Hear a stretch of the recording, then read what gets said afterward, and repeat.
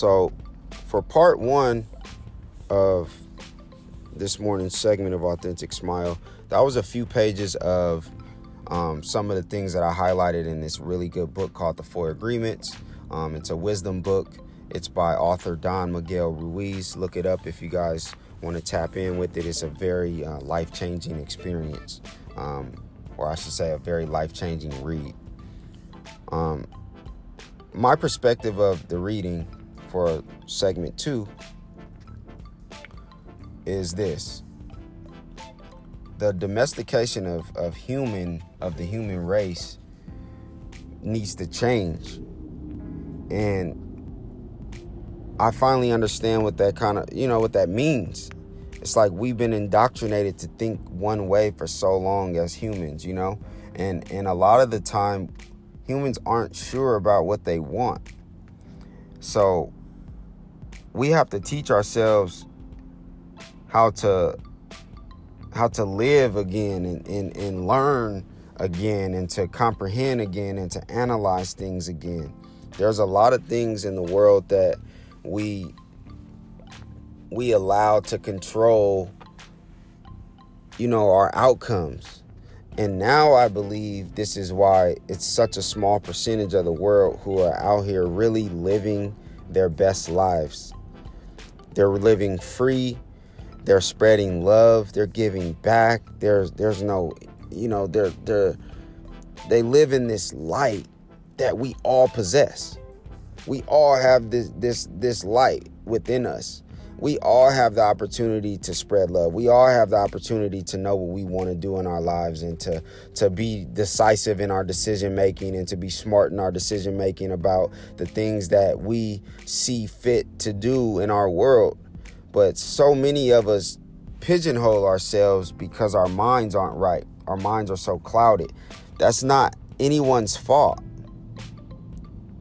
At the end of the day, this is not what we were taught. We weren't taught meditation. We weren't taught how to spread love to people. The world is a dog-eat-dog world. It's all about self. So when you find the few people or the small percentage in the world, such as myself, who cares about people, who's compassionate about the world, who's very selfless in my thinking. I want to give back. I love people. I spread love and peace and positivity every single day, right? This is Authentic Smile motto. You guys hear me say this every single day, and that's where my heart is. So my transition into domesticating myself and relearning myself, I'm so excited about it because it's like, man, it's never too late to learn this. It's never too late to understand that you can't be a selfish person in this world anymore. It's never too late to understand that you can't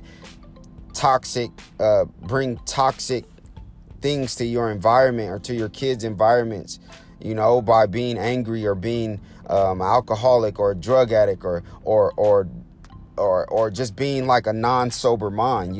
We have to understand that we have to clean ourselves up. We have to clean ourselves internally. We have to clean ourselves externally. We have to clean ourselves up. We have to build a whole nother plan. We have to come up with a whole nother blueprint to execute peace, love, and positivity in our life. And decisiveness in our life. Because when you love yourself, when you know yourself, you know exactly what you want to do in your life to spread that love and peace and positivity that I talk about. It's very important to get yourself out of that mental hell or that mental jail that you are living in. And it's very hard to do. It's not simple. It's not easy.